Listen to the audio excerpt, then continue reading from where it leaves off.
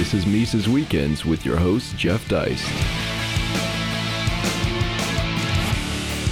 Ladies and gentlemen, welcome back. Once again, it's time for Mises Weekends. As you can see, we're joined by Mark Thornton, who's one of our senior fellows here at the Institute. Mark, you were on, I think, RT earlier this week talking about, among other things, the great unwinding. The Fed announced this week on Wednesday that it would begin to back off the quantitative easing it's been engaged in since about 2008 and the crash, that it would start shrinking, albeit very slowly, the Fed's balance sheet. And the Wall Street Journal has been running with this for several days in a row as one of its lead stories. What will this mean for markets? Technically, how will it be consummated, et cetera? So I just want to talk to people a little bit about what this might mean from an Austrian perspective.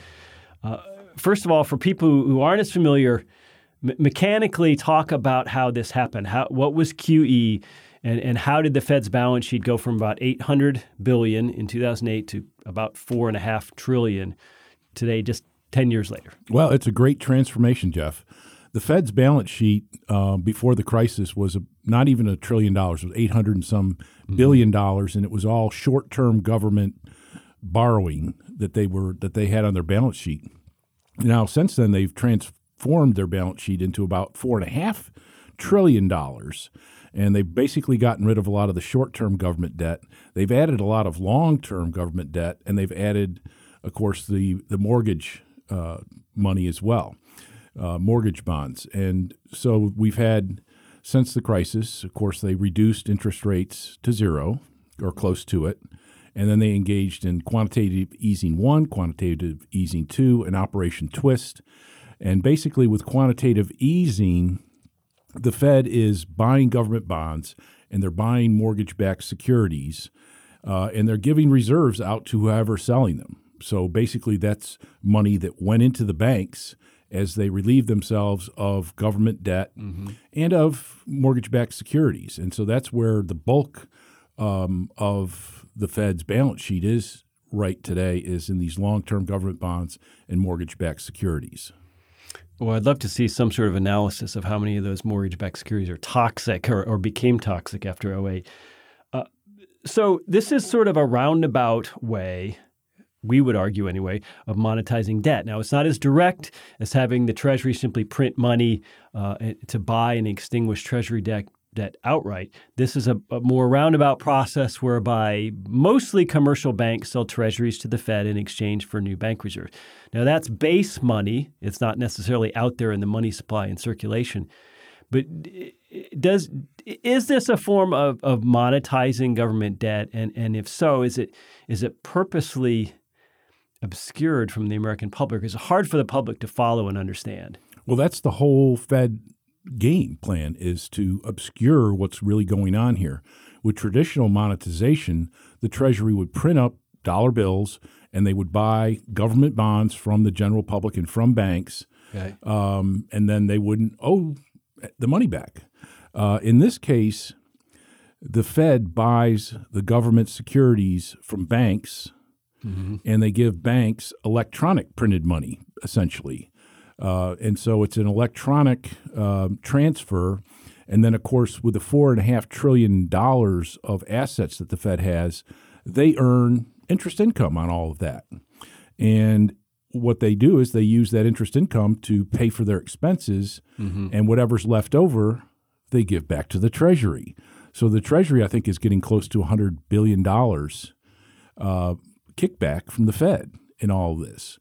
And, of course, it's isolating government debt, and it's helping to keep the interest on government debt. Most importantly, it's keeping the interest rate on government debt very, very low. If they were allow market rates to rise and the rates on government debt rose as well, you would see the federal government's expenditure just on interest rise by hundreds of billions of dollars from its current position, which is very, very low. Right. But from what I've read, it could easily go, it's about $250 billion a year, could easily go to $1 trillion, which would make it the single largest line item on the entire U.S. budget. Yeah, that's right. And, it wouldn't take very much. As a matter of fact, I expect market rates to rise fairly significantly over the next couple of years. The 2-year government note has risen noticeably over the last year or so. And so all indicators are that interest rates are going to have to rise and that Janet Yellen's behind the curve. Well, we know that the U.S. dollar is a little different than other currencies for a variety of reasons. One, it's the world's reserve currency for settling international transactions. OPEC countries, price oil in dollars. Obviously, it's backed by the enormous U.S. government and also by the U.S. military might. But conceptually, Hans Hoppe said something, I think, at his PFS conference a couple years ago, that this is a magic process. If governments could just spend more than they bring in taxes, you could even tax zero, and then create money to buy back that debt and hold it, and this could create wealth. Why doesn't every country on earth, every central bank on earth simply do this? Well, that's a very good question. I get asked that quite a bit, because people out there in the general public, once they find out what's going on, they want to get in on the action too. The problem with that approach, of course, is that you would end up with lots of price inflation, lots of distortions in the economy, and it would very easily translate into a hyperinflation because people would realize the obviousness of the monetization of the debt and the impact that was going to have on prices. And, as Mises said, there's three phases to an inflation. One is where the general public is willing to hold all the new money in the that's being injected in the economy. They just see it as, more income, more savings, more cash balances. And so at that point, the central bank gets away with it. And then as price inflation becomes more noticeable, people are no longer willing to add to their cash balances. And so there's more spending and more price inflation. And then the third phase is when people realize that this is never going to stop, that they're going to be relentless with this process, and then they decrease their cash balances. So there's more spending relative to production at that point, and prices start rising rapidly, and people start depleting their cash balances as quickly as possible, and you end up with a hyperinflation. It's like musical chairs. It is like musical chairs. Well, I want to talk a little bit about the media. I feel like the financial press is overly credulous in the way it talks about central bankers. Yellen this week is being praised for her steady hand on the wheel, and she's going to unwind the Fed's balance sheet slowly with an eye towards the market tremors. But we always imagine that Fed governors are so omniscient and so wise, but we have a short memory. Let me just read you a quote. This is from James Bullard back in 2010. After QE got started, he said, well, the FOMC has often stated its intention to return the Fed balance sheet to normal pre-crisis levels over time. That means 2008, which means $800 billion. But this week, the Wall Street Journal is reporting that even if this unwinding happens between now and 2020, as Yellen hopes it does, we'd still be somewhere between $2.5 and $3.5 trillion in assets. So they're not going to return to that level. A year or so ago at the Jackson Hole conference, Ben Bernanke, the former chair, said, well, we may never unwind the balance sheet at all. So we get these different signals from Fed people over the years at different times, depending on conditions, but nobody ever seems to bring up the inconsistencies of the past. Now, is this something inherent in our media? Is this something inherent in our economy that we just want to believe these guys and gals? Well, it certainly is the case that the chairman of the Fed and the vice chairman of the Fed have, their role is to lie to the public. And so they're lying to the media. They go give speeches at professional conferences, and basically they're there to mislead the people who are listening. You should never have listened to Alan Greenspan until he left office. You never listen to Ben Bernanke, of course, until he leaves office. And the same is true with Janet Yellen.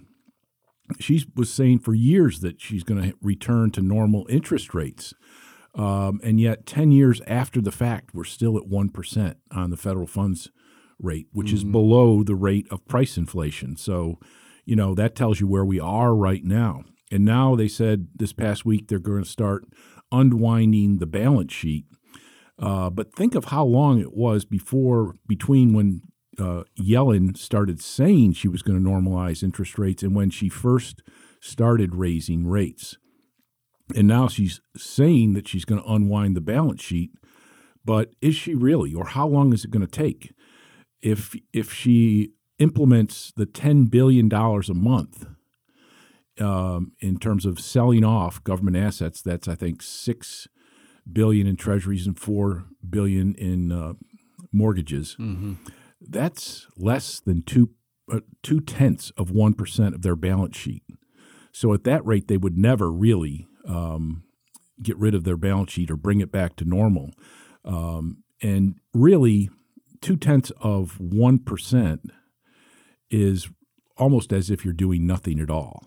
So even if they implement it, it's unlikely that they're going to accelerate that process very quickly. So what they say they're going to do and what they actually do, I think, are going to be two completely different things. Well, considering where we are, central banks exist. Central bank, the Fed controls the U.S. dollar, in effect, along with the Treasury. There's several vacancies on the Board of Governors. There's going to be another one when Stanley Fischer steps down. If you could appoint whoever you want, is there anything that a John Allison or a Joe Salino or a Mark Thornton or even a Paul Volcker could do right now? Is there a better way to approach this unwinding? The damage has already been done. So there's no way you're going to work around the problem without economic pain. Mm-hmm. There's no way to smoothly navigate this river. The rapids are in front of us, in other words. And so you're going to see a lot of difficult maladjustments to all the malinvestments that have taken place. Now, of course, the general recommendation of Austrian economists, so if Jim Grant or Joe Salerno were appointed, they would want the Fed to return to normalize interest rates. They'd want to cut the Fed off from influencing interest rates and allow the market to take over. And unfortunately, when the market takes over, even if rates don't rise very rapidly, you're going to see a lot of bankruptcies, a lot of zombie corporations going under, a lot of subprime auto loans going under, as they are right now. So it would accelerate that process, but that's the necessary process of adjustment that you have in any business cycle. It's just this is a very long, drawn-out sort of a boom phase of the economy where the stimulation of monetary policy has had effects. There's no doubt about it, but it's all very artificial. When it's so political, what president wants to preside over ripping off the Band-Aid? I mean, when was the last time a Fed chair really went against the current administration? I would say Paul Volcker is about the last time. And Paul Volcker may have been one of the only times where he raised rates to wring out price inflation out of the economy, of inflation expectations. What I was talking earlier about Mises's 3 phases of inflation, if we did it now, you wouldn't have as much expectation problem, at least. What you'd have is all of the malinvestments that have been created since 2008. That's where the real problem, that's where it's really going to hurt. But we don't have as much in the way of inflationary expectations built into the system right now. Well, Mark, I love your point of we should only listen to Fed chairs after they retire. I think it's a great point. You notice that Alan Greenspan's been speaking a little bit more favorably about gold in the year since he's been in. That said, Mark, thanks so much for your time. It's a very, very important topic for all of us. Ladies and gentlemen, have a great weekend. Subscribe to Mises Weekends via iTunes U, Stitcher, and SoundCloud, or listen on Mises.org and YouTube.